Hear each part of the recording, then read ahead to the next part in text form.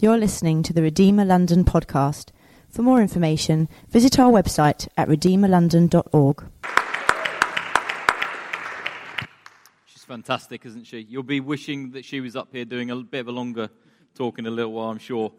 My better half, I thought I'd better get up here, warm the crowd up, make sure everyone's into this. But it's so good to be with you guys. Thanks for having us on your International Sunday.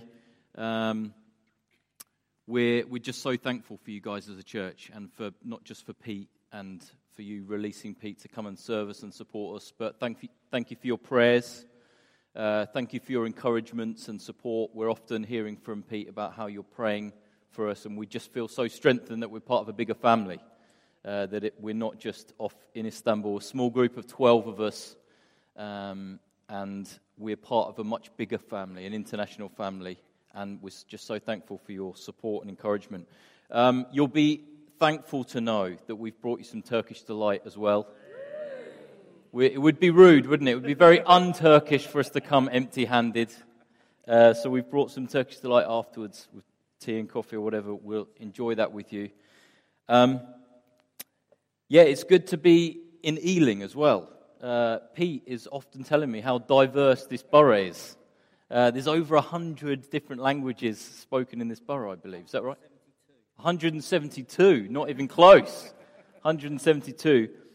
And my wife and I, before we moved to Istanbul, we were in Bethnal Green in the east of London, and we just love the diversity of London. It's just so amazing. I think it represents so much of God's heart. And on International Sunday, I think, what better place to be than the most diverse borough in the world? Is it in the world? No. We live in a very diverse city in the Middle East, but it's not as diverse as this. It's not as diverse as Ealing, but we have people from different parts of the Middle East and parts of Eastern Europe in particular, and all living together. I think you always find wherever there are cultures living together, there's both an opportunity for that unity, but there's also a potential tension, isn't there? And challenges within that as well. And I love the worship, singing in different languages, the same song, singing in different languages. There are a few things, aren't there, that bring cultures together. Music's one of them, where we get to sing together. We can all celebrate that. Of course, sport is another one. So we've got the World Cup coming up soon. So the nations of the world come together. Whether it unites us or not, that's to be seen, isn't it? But sport is another one. But another one, which I feel is right to talk about today, and I feel like God would really want us to really enjoy this topic and focus on, is the topic of food. Yeah? Does anyone here like food? There's a few people who like food. Great. So, living in the Middle East, this is something that has really come to life for us, this theme. It's a theme that we see throughout the Bible. It's something God's very passionate about. And it's not just the idea of food. Food is about sharing a meal. It's an invitation to life together. It's an invitation to relationship together. And as English people, I would say this is something we don't really have a good hold of. In a general way, I think it's something that many other cultures do much better than English people. I'm just going to put it out there. Whoa! But praise God, in this room we have a very diverse group. You are very blessed with the different types of food and culture and hospitality that we have here. Just wanted to tell you really quickly about 2 meals from our time in Istanbul. Our first meal, it was about a month after we arrived, and we have some Turkish friends in London who we'd spent a lot of time with, got to know them and their family, and they'd come to faith through doing some just studies in the Bible together over food. And they said, when you go to Istanbul, you must go and see our family. So we were like, okay, whereabouts is it? It's somewhere over here on the Asian side. Okay, we'll find it. We go there. This is a month in. We have no Turkish. We hadn't really thought through the logistics of it, but of course we need to go there for food. So we're sat around the table, and they're just like, merhaba, nasılsınız? Hello, how are you? İyiyiz. We're good. Siz nasılsınız? And how are you? And then that was about our conversational level over. So we sat there at the table, and they're bringing out different, special food from their hometown, different flavors and salads and kebabs, and they're bringing this out. And this is just amazing. And we can't communicate with them. The thing is, we have very little in common with them as well. We can't communicate, but somehow they're showing their love for us. And it was an amazing experience, actually. We went away, a Turkish meal is quite a long experience as well. So it was, a good 2 or 3 hours not being able to communicate. It's quite awkward. We've had many moments like this over our time in Istanbul. But eating together, relationship is found as we eat together. Relationship is found around the table. And our last meal before we came back here, we had a breakfast with some Turkish friends. And they said, hey, we'd love to catch up for breakfast before you guys go back to the UK. So we said, brilliant, we'd love to do that. So we meet them at, say, 11:30. That's early for a breakfast for Turks. So we meet for 11:30, and we start having food. Food comes, tea comes, then some more food, then some more tea. And we sat there talking, sharing life, asking them how they're doing, talking about families, work, everything. And then they said, oh, should we get a coffee? Yeah, let's get a coffee. So we have a coffee. And we realized by the time we said, it's been so great to see you, it's time to go, 5 hours had passed. 5 hours had passed. Does that ever happen in London? I've just never done that in London. But it's where relationship is built around food. As we eat together, we are building and opening up our lives to other people. So we're going to explore this theme together of eating together. And this is an invitation to come close. A meal is an invitation to come close. And it's not just being in close proximity to each other. It's about being close and opening our hearts up and being vulnerable. It's about being close in terms of vulnerability. And it's from that place that we're changed and other people are changed as we share our lives. So John Maxwell says this, you can impress people from afar, but you can only influence people if you're up close. Are we close enough to people? Who are we eating with? Who are we eating with? There's something that I've realized about different cultures. We have different walls. We have different cultural walls. So we have an inner wall and we have an outer wall. Now, Westerners tend to have quite a high outer wall. Actually, we don't just go and show great warmth and stuff to strangers on the whole. We have quite a high outer wall, but then I would say probably quite a low inner wall.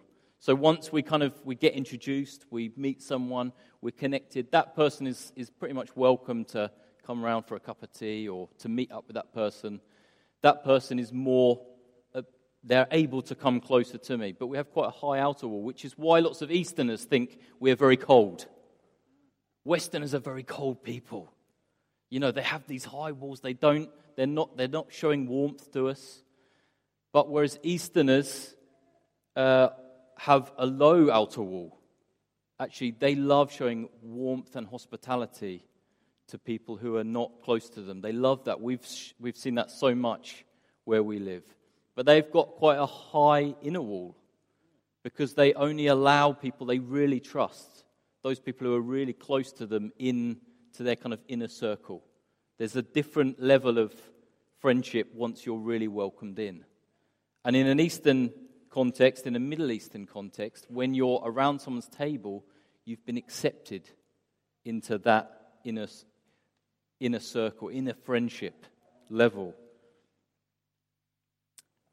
And I just felt it's just helpful for us to understand. There's Westerners and Easterners in the room here, and some people have different higher outer walls, and it seems like there's a distance there.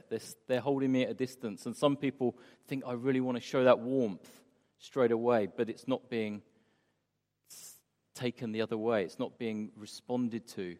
And then others, well, I feel like they've been really warm to me, but then they've not really allowed me in. They've not opened up that kind of inner circle to them.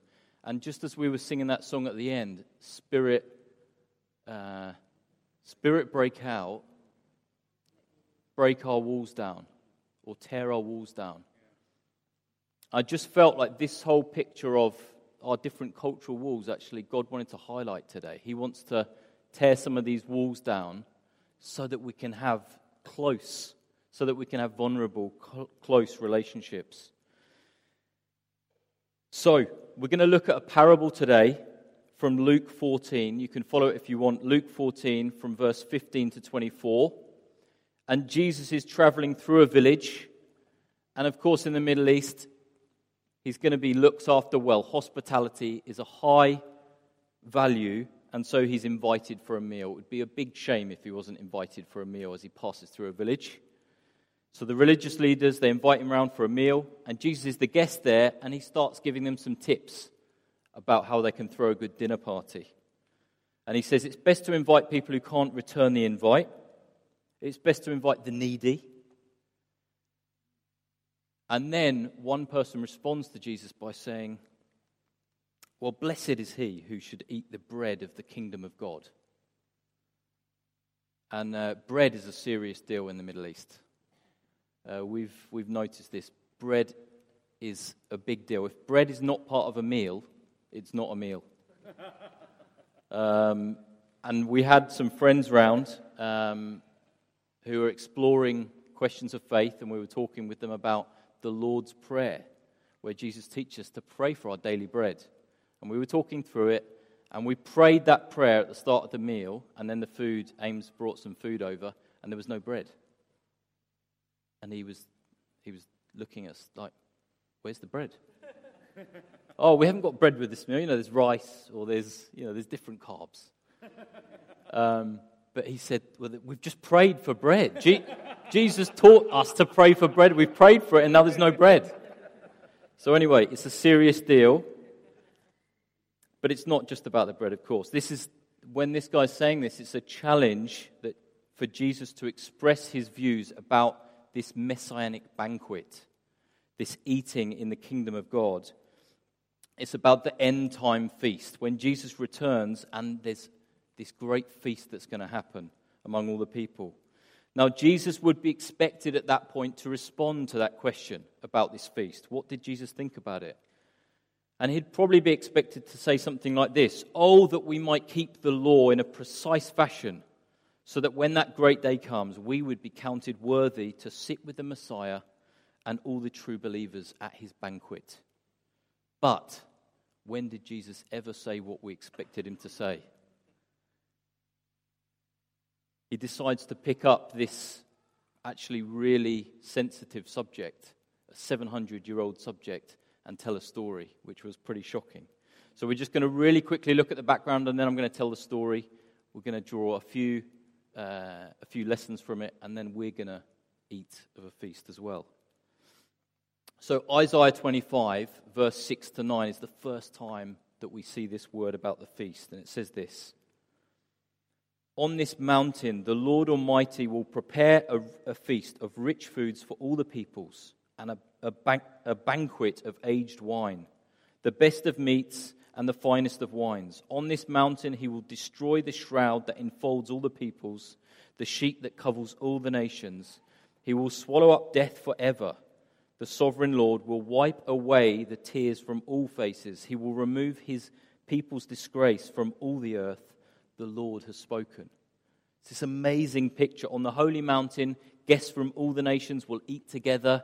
Death will be at an end. Tears will be wiped away. And it's going to be a glorious day of salvation. But something really significant had happened among the people of Israel. About 100 years after this prophecy, they'd been taken off into exile into Babylon. And while they were there, they were assimilated into the culture. They were kind of forced to take on Babylonian culture.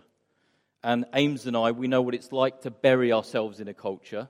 For 2 years, we've been learning language as much as possible. One time, we spent a week just staying with a Turkish family, and we banned English, so we're just speaking Turkish, and it was exhausting. It was really exhausting. But these guys were pressured into losing their native tongue when they were in Babylon. And that's a whole different level, isn't it? That's not something they're deciding to do. And then in this adopted language of theirs, they wrote the scriptures again. When they came back a couple of decades later, they came back. And the way they wrote Isaiah 25, I think, is quite interesting for us. This is really what they were thinking at the time. It says this is the revised version. Yahweh of hosts will make for all the peoples in this great mountain a meal. And although they suppose it is an honor, it will be for them a shame and great plagues from which they will be unable to escape, plagues whereby they will come to their end.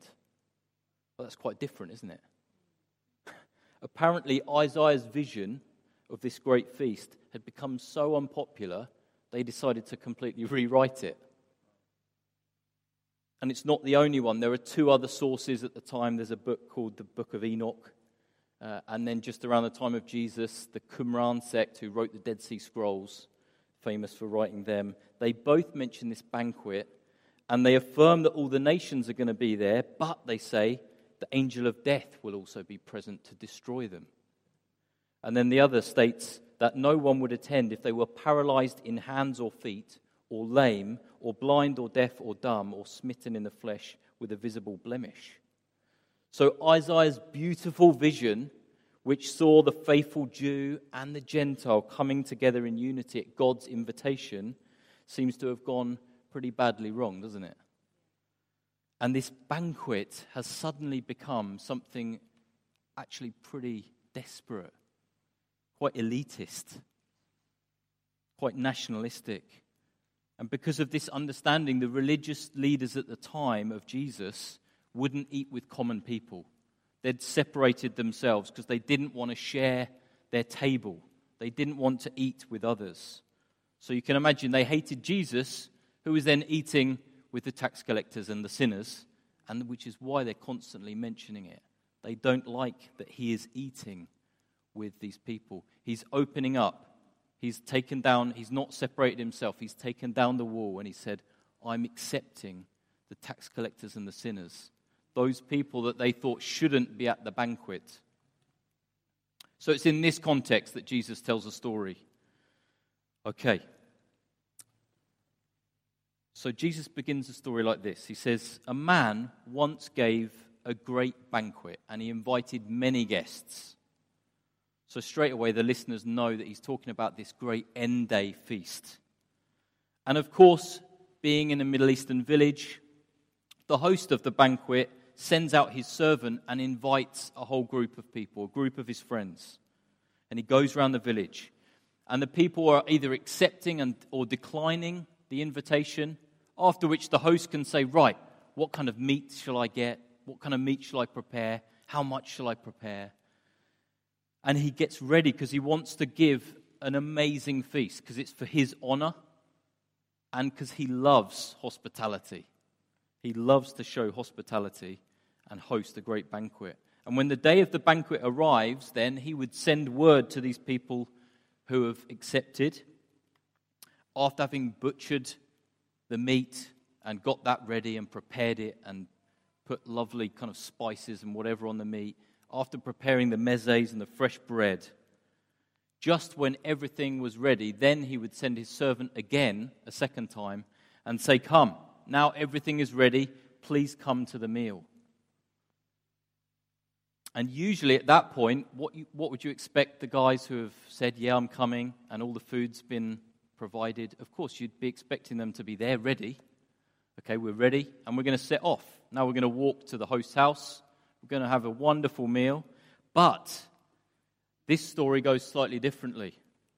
The first guest had brought a field, he said. And now he needs to go and inspect the land to make sure it's all right. And the servant pauses a little bit because he's not sure how to respond. Buying a field is not a small decision. And particularly making sure, is this land good for farming? It's a long, painstaking experience in the Middle East. How much rainfall does it have? What's the yield on this field? I'm going to test that before I buy it. So this guy's saying, I've bought a field, and now I'm going to go and see and inspect it. It's ridiculous. It's as if we would say, okay, I've bought a house, and now I'm going to go and get the surveys done on it. Now I'm going to go and inspect if it's all right, if the foundations are okay. No, we do that before, don't we? But really what's going on is this guy, he's made a ridiculous excuse because he wants to shame the host. So he wants to insult and dishonor the host. So anyway, the servant moves on. He goes to the second guest, and the second guest responds like this. He says, well, I've just bought 5 yoke of oxen, and now I need to go and test them. And I'm not sure how many farmers we have in the room. How many farmers in the room? Not many. No, I wasn't expecting it in Ealing. But any good farmer would know. My dad's a farmer. He would tell me. But a yoke of oxen, you test how fast do they go. Are they the same strength? Are they the same speed? Because they need to pull together. If they don't pull together, then they're pretty useless. So this guy's just bought 5 yoke of oxen, and now he's going to go and test them. Completely bizarre, completely ridiculous. And the servant who'd gone to go and see if he's coming is getting angry at this point. He's not sure how to respond. He thinks he's clearly just making an excuse to shame my master. So again, he thinks, I'm just going to move on. Anyway, we're going to make this banquet great anyway. These guys can do their thing. They're not going to spoil the banquet. So he decides to move on. The third guest comes out of his house in his dressing gown, and he says, I've just married my wife, so I'm going to be busy tonight. There's a late inclusion, I thought, of the latest marriage. He comes out and he says, sorry, I'm busy this evening. I mean, this is shocking. This is shocking. He's not even asking to be refused. I'm losing my English. He's not even requesting to say to the master, can I be excused from the banquet? He's just come out and said, I've just got married. I'm busy tonight. I mean, this is offensive. It's shocking. And it's out of the 3 excuses, this is definitely the most offensive one. And it's clear from this point, the servant realizes, okay, all of these guests have got together and they're trying to ruin the banquet. They basically don't want this banquet to happen. So he moves on. He's heard enough. He's going to go back to the master and let him know what's happened. So what's our equivalent? What's our equivalent in our setting? What might it be like? In the West, we also have this 2-stage invitation to a meal. We call someone up, don't we? Or we message them or we WhatsApp. Hey, Friday evening, 7 o'clock, do you want to come round for a meal? Got some people coming. I'd love to see you. So then you get a yes or a no. Okay, great. People will then arrive at 7:30. That's the usual time, isn't it? 7:30, everyone into the lounge. Take a comfortable seat. The food will be ready, in a little while, 15 minutes or so. Then the food comes. Right, the food's ready. Would you like to come through and eat? Come to the table. Come and sit up. We're going to eat. So it's like at that stage, imagine at that stage of the evening, just as you're about to invite someone to the table, the guys who are there in the lounge say, oh, sorry, I've actually got something on tonight. I'm going to watch the football game tonight, one says. The other says, I've just bought a house and I need to check it out. The other says, I've had the decorators in, but I wasn't sure if it was the right color that they chose. So they all leave and gradually say goodbye and leave, and there's the host completely dumbfounded about what's happened. That is what we're talking about in this story. That's what's happening. After such crazy excuses, can you imagine the master of the house, how let down he felt, how angry he feels, how upset, what a waste of time, what a waste of money.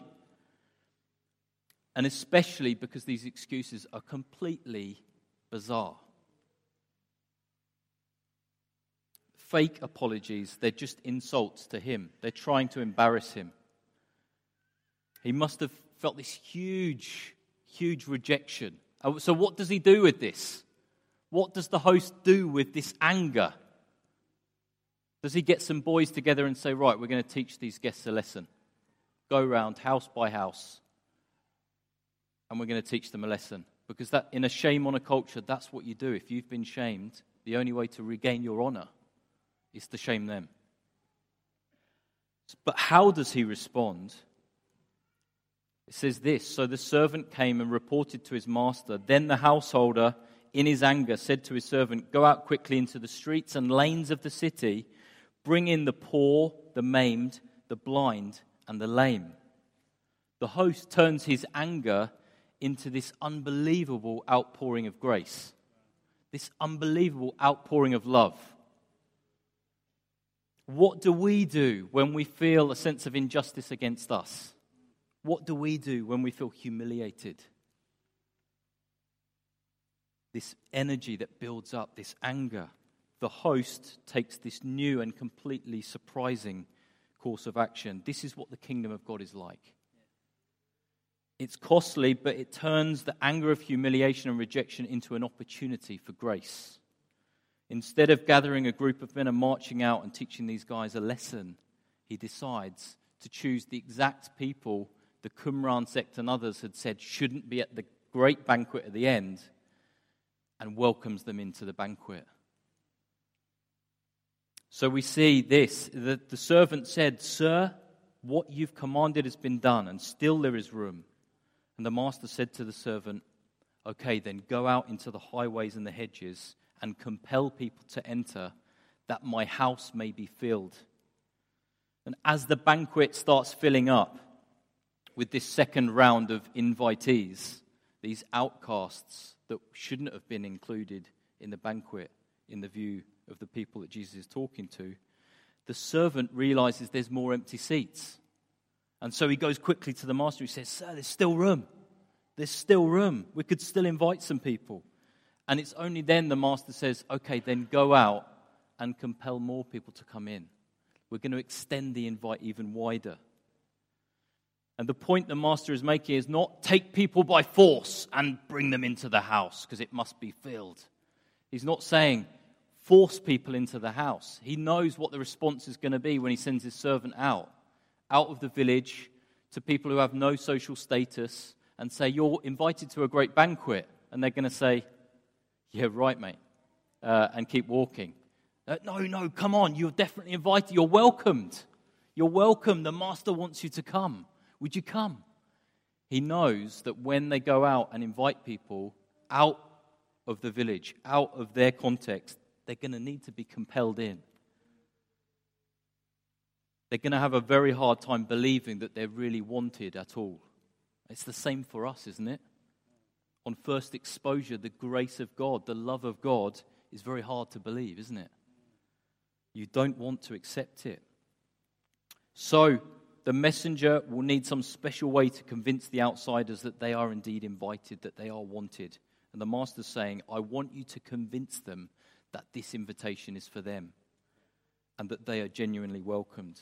And this third group of invitees outside of the village, this is symbolic of the nations. It's symbolic of the Gentiles, the nations outside of Israel, who during Jesus' lifetime have been largely unapproached. It's not like Jesus has taken a quick trip to Spain or to France or England just to connect with people. They've been largely unapproached. But this story is also reflecting where Jesus' ministry is up to as well. He's invited. The first guests have rejected him. The second guests have started to come into the banquet already. And he's saying there's a third lot of guests who will be invited. The invitation to the Gentiles is realized in Acts 10, where Peter sees this sheet coming down, and he says the Gentiles are to eat with us also. It shows that they're invited into the banquet as well. And it continues with Paul in Acts 13, the outworking of this invitation to this third lot of guests. They're to compel those who don't feel worthy, those who are less honored cultures, are to come in. There's no second-class guests at a banquet. Any slightly looked down upon cultures around us, I wonder? Any people who we look upon and think, yeah, I mean, I'm not sure about those people. Not sure about those guys. I'm not sure about that estate. Not sure about people who work in this kind of job. Those are the ones who are to be invited. There are no second-class guests at the kingdom feast. No people groups, job titles who have any lesser honor in this banquet. So the outcasts and the outsiders are invited to this banquet. So I want to ask us, who are we eating with? Who are we eating with? Are we eating in the same way as Jesus is talking about here? In our homes, in our workplaces, in our community? Are we opening up? Are we lowering those walls to invite people in who are from those backgrounds? Jesus concludes his story with this. Jesus, directing his words at the religious leaders he's eating with, he says, "For I tell you all, none of those first men who were invited shall taste my banquet." Oh, that's huge. He's talking to the religious guys at the time. And he says, the invitation is there for you as well. The invitation is there. But you are also invited. But if you reject the invitation, then the feast will continue without you. And by rejecting Jesus, these religious leaders were unable to shut down the banquet. It's what they wanted to do. They wanted to stop this banquet from happening. But by rejecting Jesus, they weren't able to stop it. It continued. The banquet continued without them. And in Isaiah 56, verse 6 to 8 says this, "Those from other nations will join themselves to the Lord. Their sacrifices will be accepted on my altar. For those of my house shall be called a house of prayer for the nations. Thus says the Lord, who gathers the outcasts of Israel. I will gather yet others to him besides those who are already gathered." So we see this amazing vision in Isaiah of being the great host. Jesus is fulfilling this great desire, and this great desire of the nations coming together that we see in Isaiah. Firstly, the religious faithful are invited. Second, the outcasts, the eunuchs, the blind, the lame.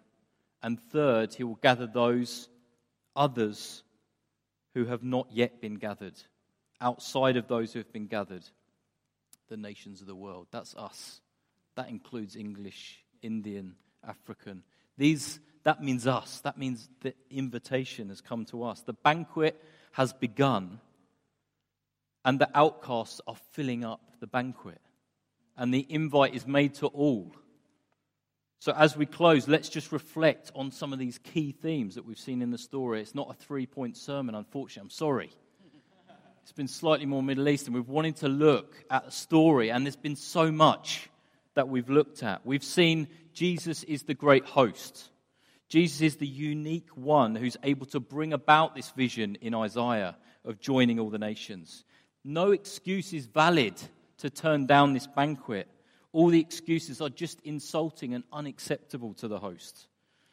Anger, suffering, and costly love. The host experiences the pain and rejection of those who've turned down the invite. And it's exactly what we see at the cross. We see where God's anger at sin is responded to in an outpouring of costly love through Jesus. We see outsiders and outcasts being honored. Those who have done nothing to be invited are invited, they're included, they're welcomed. Where they struggle to believe that they were really invited, special honor is shown to compel them into the banquet. It's a limitless invitation. We are those who take the good news of this open banquet to everyone, every nation, culture, people group. There are no barriers. The invitation will not be shut down. To participate in this banquet, what do we need to do? We must enter the house. We see we can't just accept the invitation from afar. We have to enter the house. We can accept it, but then not actually come. We have to enter into the house. And the banquet has already begun. It's begun, and more are joining as we anticipate the final banquet when Jesus returns again. Amen. All right, and we're gonna now have communion as we always do, as you always do. I'm including myself. It's a foreshadowing of this great banquet. So every time we do communion, it's a foreshadowing of this great banquet. We all get to come together. We're invited right now to take part in this great messianic banquet. So it's a foretaste. It's coming. This great banquet is coming, where all the nations are going to be together and we're going to have this great feast. And now this is what we're doing as well. We remember Jesus invited us to the banquet. And we affirm the invitation is for all those around us as well. We come to Jesus, the great host, celebrating the costly love and grace he has shown and poured out in his life. The place where outcasts and outsiders were honored. And a limitless invitation was given, inviting us to enter into his household. So how are we going to take this today? I'd love us, when we respond, to let the walls down, to take our walls down a little bit, and perhaps go to someone who we think, there's not any relationship there, there's distance there, or even just this person I just don't know, they're very different from me. And to go, and we're going to share communion together. We're going to do it in pairs, I believe. But can we do that? Can we go to someone and share with someone as a foretaste of this great banquet where we're going to share with people from every nation and every tribe? And maybe if you're here for the first time today, you've heard this invitation of Jesus to this banquet. This might be the first time you've heard anything like this. It feels like, no, surely I'm not invited to this. Jesus wants to compel you right now. He wants to invite you to this banquet. Why don't you come up as well and say to someone, hey, I really want to partake in this. Would you pray for me? Would you share with me? It's an invitation to all of us today.